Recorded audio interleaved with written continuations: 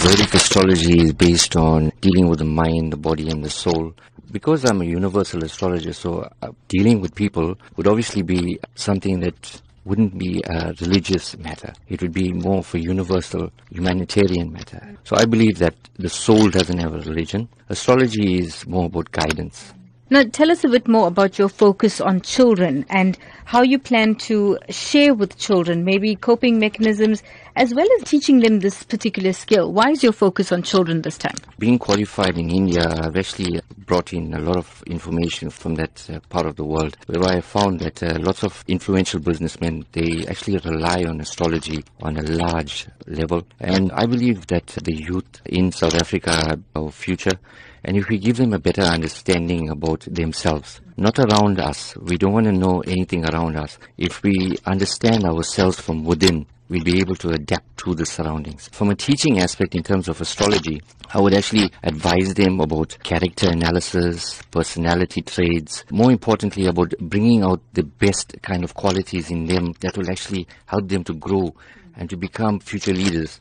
Everybody has potential to become a leader, but some of us, based on our backgrounds, our family upbringings, we haven't been given the chance. If we have somebody that can motivate them, well, I believe that they'll be able to make a huge difference in terms of progress and prosperity. What do you say to those people who are of this opinion that you are just quacks? The basic understanding about astrology is that it is, but then also the same token is being given a different name altogether, because there's so many frauds out there. People are doing this to enhance others based on monetary value. There you get a guy like me that's coming along, that's pure at heart, that has compassion for people, that actually has a genuine interest in uplifting people. Now I want to take astrology into a different level. Even with my calculations, it's basically all scientific. And if you know, my kind of a background would be obviously something that is on an engineering level. So I am very adept in terms of calculations. Why have you coupled Vedic astrology